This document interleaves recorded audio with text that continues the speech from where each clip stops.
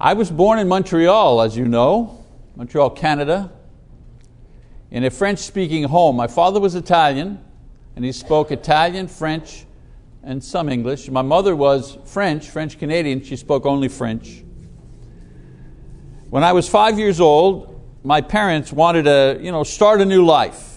And as my mother tells it, or as she told it back when she was alive, my parents opened a map of Canada, and they did that. They did there. We're going to go there. And Canada's a big country, so. And the there, where they pointed to, was Windsor, Ontario. If you know where Windsor is, it's right across the river from Detroit. So there's Detroit, they call it the Twin Cities somehow. Detroit, Windsor, people go across that bridge, one of the most traveled bridges in North America. So my father, of course, the way we did this, my father left on the 12-hour train ride first to look for work and get us a place to live. I remember going to the train station with my mother and my dad, and he had tears in his eyes. He didn't want to go, but my mother kind of pushed him onto the train, and he left.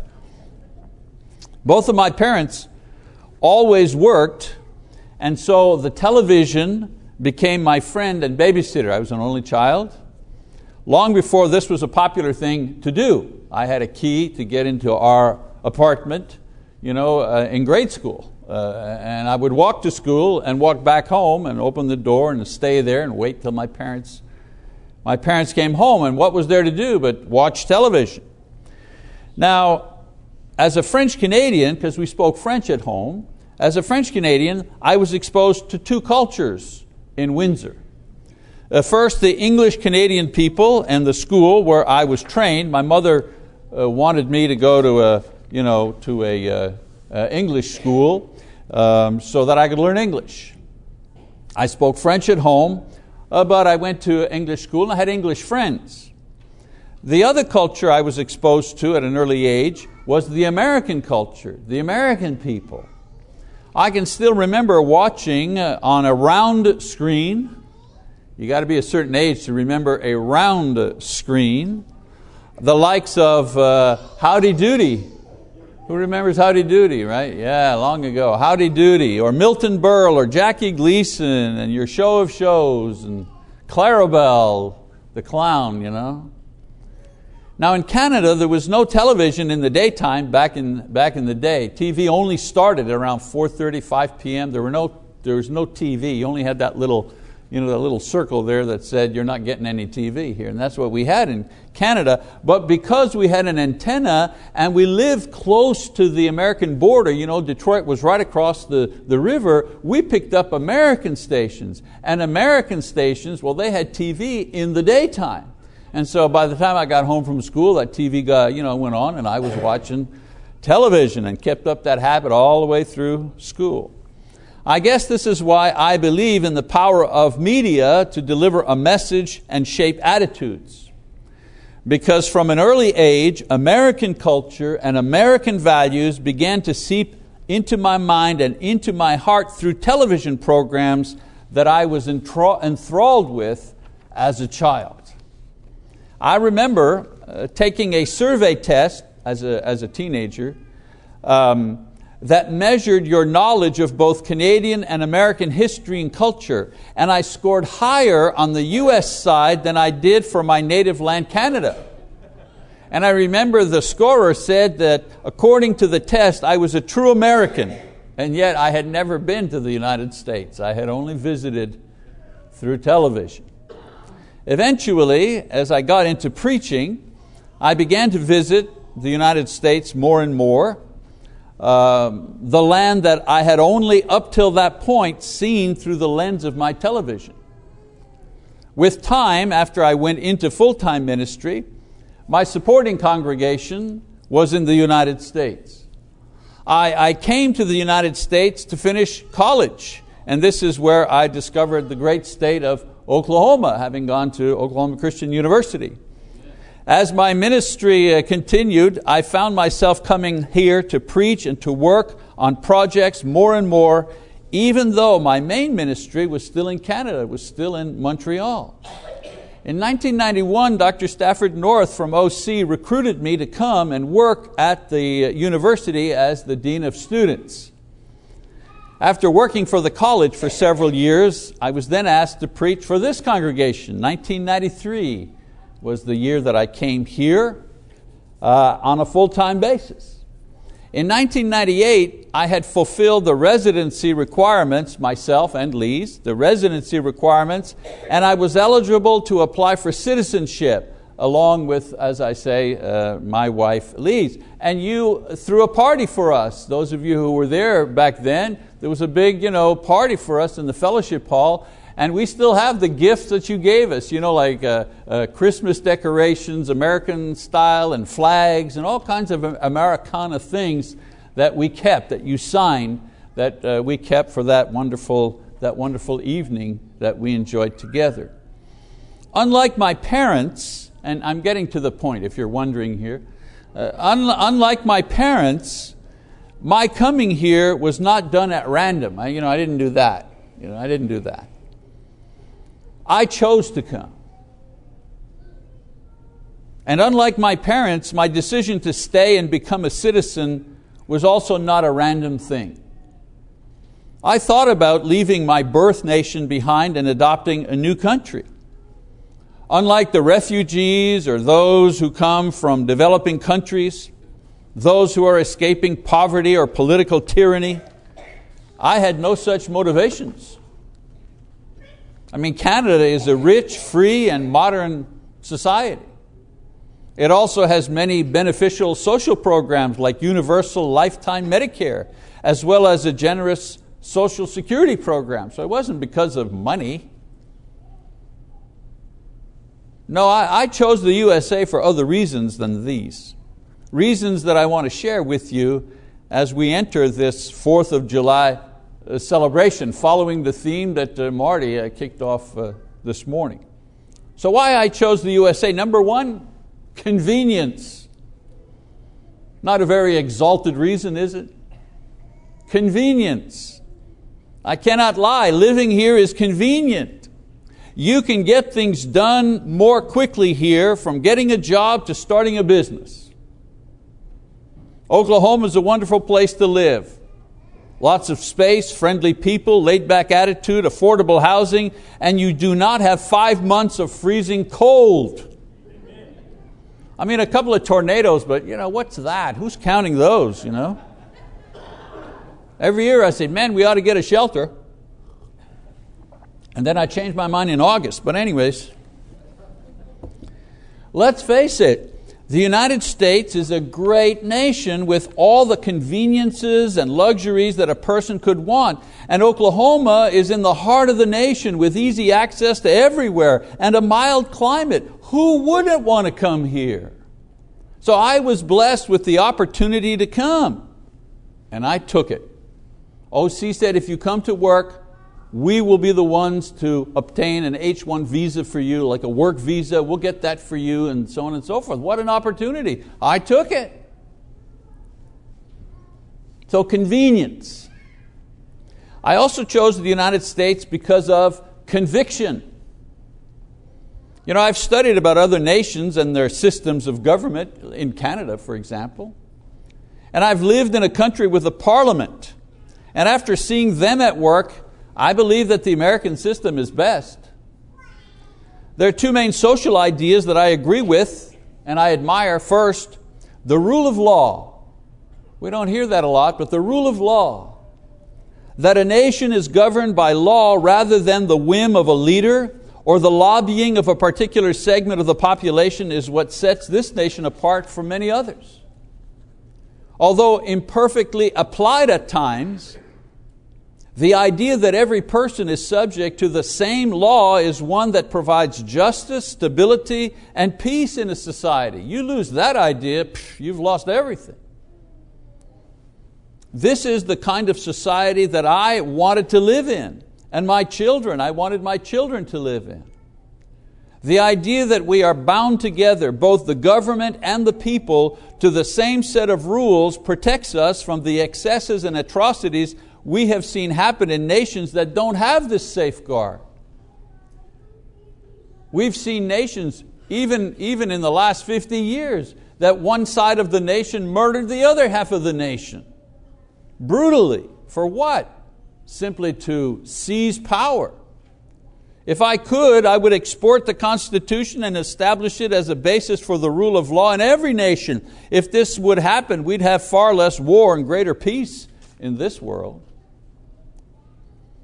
Another idea that drew me, the melting pot idea. This is the notion that when you become an American, you adopt the values and customs and pride for this country over your former one. I know that idea is changing, but remember, those were the ideas I grew up with and understood about America. You see, in Canada, the social philosophy is referred to as a mosaic of peoples. A mosaic. Well, what do you do with a mosaic? You take all kinds of different parts, you put them together. A mosaic of peoples instead of a melting pot. You see, Canadians cling to their cultural roots. I don't mean Canadian cultural roots. If you're Greek and you come from Greece and you come to Canada, you cling to your Greek language and customs and food and newspaper and so on and so forth. You hang on to that as much as possible, and the government underwrites your ability to do that. For this reason, there is no distinct Canadian identity. There are more books and TV shows and documentaries trying to figure out what exactly is the Canadian identity. Well, there isn't aside from hockey, go Habs, there is no distinct Canadian identity. And of course, if you know anything about Quebec, the English-French, the English-French conflict rages on 400 years later. Lisa and I were just there not long ago, and they're still talking about that. English versus French. I see signs of this happening in America, and I hope it will not continue. We don't need old rivalries and prejudices to be passed on to future generations. Let them die at the border as we take on a new name and a new ideal and a new identity as Americans. People often ask if I had to give up my Canadian citizenship to become an American. The answer is no. There's a treaty between Canada and the United States that you don't have to do that. Legally, I can still travel to Canada or I can live there as a citizen. But the change was emotional and ideological for me. In my head and in my heart, I embraced the ideals and the hopes of this great nation that has become my adopted home and the adopted home of our children, except William. He always points out that he was born here, he is an American, so he doesn't ascribe to anything that I'm saying tonight. That's William. So I chose the USA for reasons of convenience as well as a true conviction for the ideas and principles upon which this nation was built. But the major reason was the third reason. I became a citizen because of Jesus Christ. I became a citizen because of the Lord. Now don't get me wrong, I didn't hear a voice that said, "Come to Choctaw." I didn't hear that voice. I didn't have a dream or a vision. It's not that Jesus is more here than He is in Canada or different than He is in Canada. No, I chose the United States because the opportunities to serve Him were greater here than in Canada. Well, for me personally. Because of its wealth and power, because of its general sympathy to biblical Christianity, the United States has the greatest potential for fulfilling the Great Commission, greater than any other nation in the world, including Canada. When I was in Canada preaching full-time ministry, and I wanted to write a newspaper column, the American brethren paid for it. And when I wanted to do a radio or a television program, the American brethren paid for it. Whenever I had an idea to move ahead and explore newer and better ways to proclaim God's Word, my Canadian brethren were cautious and they were slow and they were unwilling to take risks. But the brethren in the United States, when I called upon them for help and I explained what I was wanting to do, their answer was, "Let's go for it. If that'll establish the kingdom of God, let's go for it." In 2003, when I learned that the congregation that Lisa and I had established in Canada back in the 80s was in trouble, and they needed us, and we needed to leave San Diego, that's where I was preaching, in order to go back to Montreal, back into the mission field to help. It was American churches that provided the support and the resources to return, to help me return there for 7 years of ministry. None of the Canadian churches ponied up any money. As a matter of fact, it was this church that took on my sponsorship. Imagine that. I'm preaching here. I'm here 7 years. And I say, brethren, I think I've done whatever I came here to do, and I'm moving on and I'm going to San Diego. And the brethren said, amen, let's do it, fine. And we'll take on. We got a wonderful evangelist. Marty Kessler came to replace me, and I was in San Diego, and I was preaching there, and he was preaching here. And after a couple of 2-3 years in San Diego, the brethren from Montreal called and said, hey, this church is falling apart. We need some experienced hands to come back and help us. There were debates and doctrinal things, Guess which 2 churches provided the money and the oversight to send me back to Montreal? The church in San Diego, they picked up 50%. Guess who the other church was? The Choctaw Church picked up the other 50% and the oversight of the work in Montreal. Not a nickel from the other churches in Canada. As a preacher, I want to be where the evangelistic action is. And as far as the gospel is concerned, the USA is the main exporter of missionaries and evangelistic materials and Bibles to the world. I wanted to be part of that.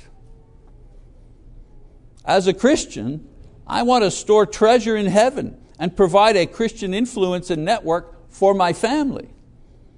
As far as nations are concerned, the United States still provides the greatest concentration of churches and opportunities for Christian service than anywhere else in the world.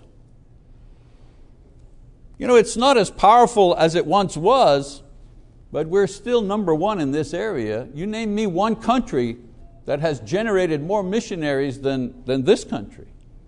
You name me one country that has planted more churches than this country, that has sent money, billions of dollars, not millions, billions of dollars over the years to do what? To proclaim the gospel of Jesus Christ. I want to be where that's happening. Jesus tells us that we should be wise as serpents and harmless as doves, Matthew 10:16. The wisest spiritual move I've ever made was to seize the opportunity to serve the Lord in this country when it was thankfully given to me. It was a calling of sorts. The Lord just made it easy for me. God can be served fruitfully and faithfully anywhere in this world. However, if your personal goal in life is to find a way to preach and teach the Bible 24 hours a day, 7 days a week, to as many people in the world as possible, using the latest technology, then there's only one place to be, and that's the United States. Amen? Yeah. So I'm quite aware that my citizenship in heaven overrides any earthly allegiance that I may have. I know that. But while I am here on this earth, I am most happy to be counted among the most blessed nation on earth, the United States of America. While I am here, I will also use all the resources and privileges that she affords me to proclaim the name of Christ to every other nation in the world. I am most privileged, as is my wife and 4 children, because all of us are dual citizens. We have citizenship in the 2 most wealthy nations on earth and in the history of mankind, Canada and the United States. We can live and travel to each country without any barriers. I just have to go to Canada, show my Canadian passport, I'm there. There are literally millions of people who would give anything to have citizenship in just one of these countries. We have citizenship in both. What kind of blessing is that? What kind of responsibility is that? Because to whom much has been given, much will be required. You wonder why. Man, why is that guy so hepped up about preaching 24 hours a day, 7 days a week, and generating as much content, biblical content as possible, always calling churches, always trying to get people to, we have 1.5 million views on YouTube, 1.5 million views. 1.7 million minutes watched every month. Every month. Why do you think that it's never enough? I asked Hal, statistically, when are we going to get to 2 million? He gets tired of me pushing him all the time. I want more. God has given me so much.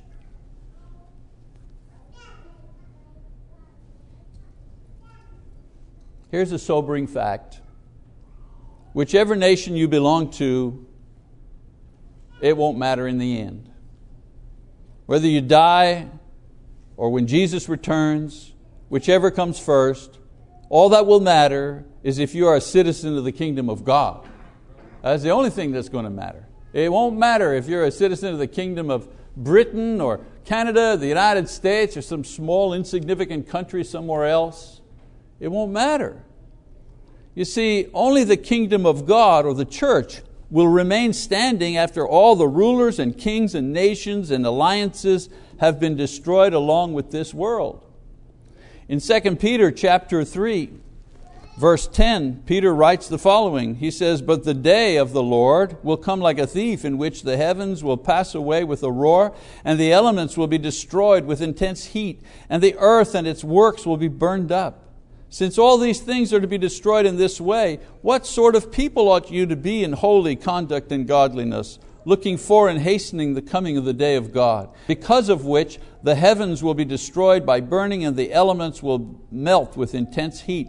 But according to His promise, we are looking for new heavens and a new earth in which righteousness dwells." The fireworks of this July 4th celebration will be nothing compared to the work of fire coming at the end of the world. In many ways, we here in America are like the Jews before Jesus came. We have so many of God's physical blessings, as they did, the land of milk and honey. We are at the center of activity and ministry in the name of Christ, and so were they. The temple was in Jerusalem, the priests were there. We are identified as a Christian nation more than any other nation. In the same way the Jews were unique religiously among the nations. Much has been given to us in the knowledge of God and His Son, Jesus Christ, as was given to the Jewish nation. They had the law, they had the prophets and the prophets. Let us not therefore as a nation squander our Christian heritage and suffer a similar fate as the Jews. I'm not saying Jesus is coming in this generation or that the USA has been, quote, chosen specifically by God as the Jews were specifically chosen by God. I'm not saying that. What I am saying is that God can and has raised certain nations and blessed them for their faith, as He has America. But He can also humble them and take away their blessings as well for their lack of faith and sinfulness, as He did with Israel. America is not greater than God. We as individuals also have a great burden of responsibility as well, since we have had easy and abundant access to God's Word and His church, and therefore the clear understanding of His will. There may be some doubt as to the judgment of those people in the past or present who lived in darkened cultures and nations with little light from the gospel, where the church was small and non-existent. Some people wonder what's going to happen to them. But this is certainly not the case for us here in America. The words of the Hebrew writer are clearly directed at us when he says, "How shall we escape if we neglect so great a salvation?" Hebrews 2 verse 3. Indeed, what possible excuse could we as Americans ever give for refusing to believe? What excuse could we ever give for putting off to obey, or falling away from the gospel and the church, who preaches it in every village and city, using every means to proclaim it night and day throughout this great land? How could we escape judgment by neglecting salvation? Well, there really is no good excuse. So as I close out this lesson, let me encourage you once again to take your spiritual oath of allegiance to Jesus Christ, our Lord and our Savior, by confessing His name and repenting of your sins and being baptized if you have not yet obeyed the gospel in this way. And if you have been unfaithful or secretly practicing disobedience, then be reconciled to Him by prayer and repentance this very night. Remember this one thing: you don't get to heaven by chance. You don't get to heaven by birth. You don't get to heaven by accident. You choose to go there. And unlike Canadian or American immigration, all are welcome, and there is room and mercy and blessing for all who choose to come. Won't you do that? Wouldn't it be marvelous if the kingdom of heaven gained new citizens tonight, as those who have not yet taken that oath of allegiance that I called, that repentance and baptism, would come forward and confess Christ this very night? If you have, then give thanks to God for this great nation, where it's still legal to say one nation under God, and where the gospel remains one of our most precious exports.